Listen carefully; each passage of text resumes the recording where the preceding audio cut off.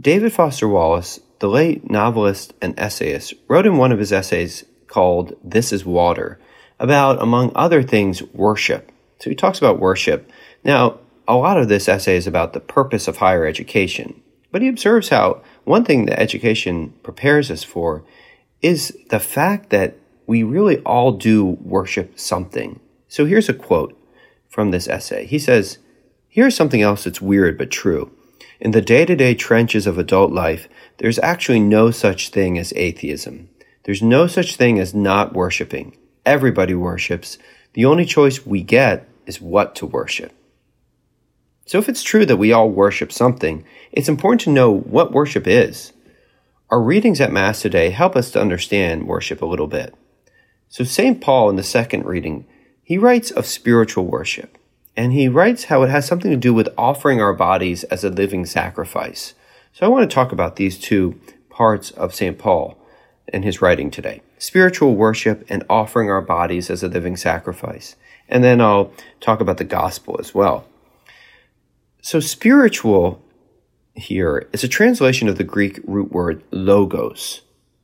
Spiritual is an okay English translation, but the Greek word logos is an incredibly rich concept that has more connotations than just our sense of the word spiritual. For the ancient Greeks, logos referred to reason, rationality, order, word, even the capacity for communication, for speech. They saw the world as imbued with logos, with reason, which revealed a reasonable and ordered creator of some kind. And the early Christians affirmed this Greek insight. Yes, God is ordered and has created an ordered world.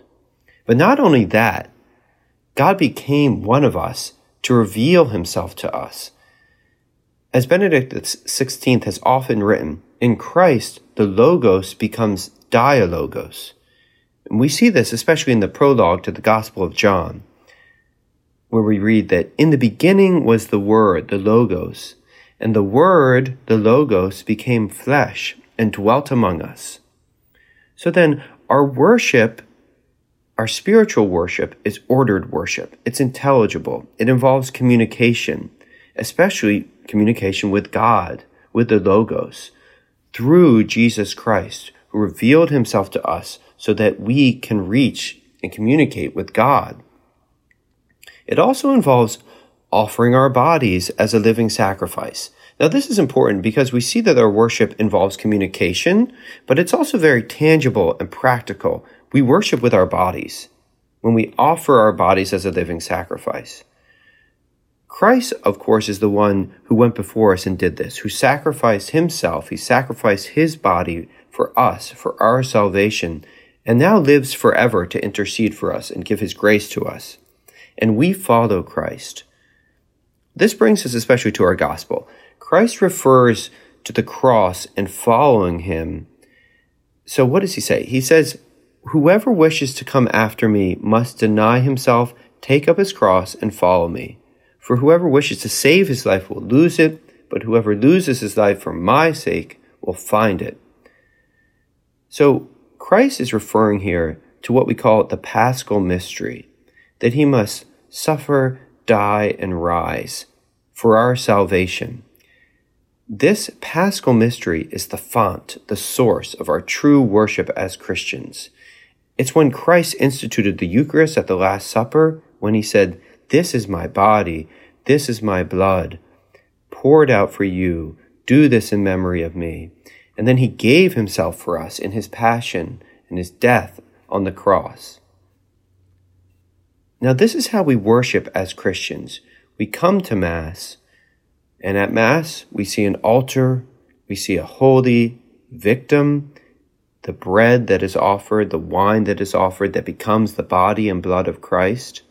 We receive this gift. We receive Christ in the Eucharist.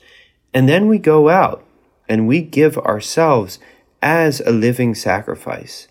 Christ enters us, he sanctifies us, and he makes of us a living sacrifice.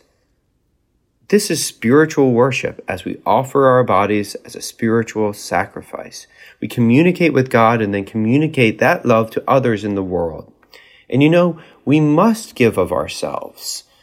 If we want to find ourselves, as Christ says in the gospel, we need to pour ourselves out. We need to find the way that God opens up for us so that we can really give of ourselves. We can take up our cross, follow him, and be his disciple. Man can't find himself if he doesn't really give himself. For as David Foster Wallace wrote, we all worship something.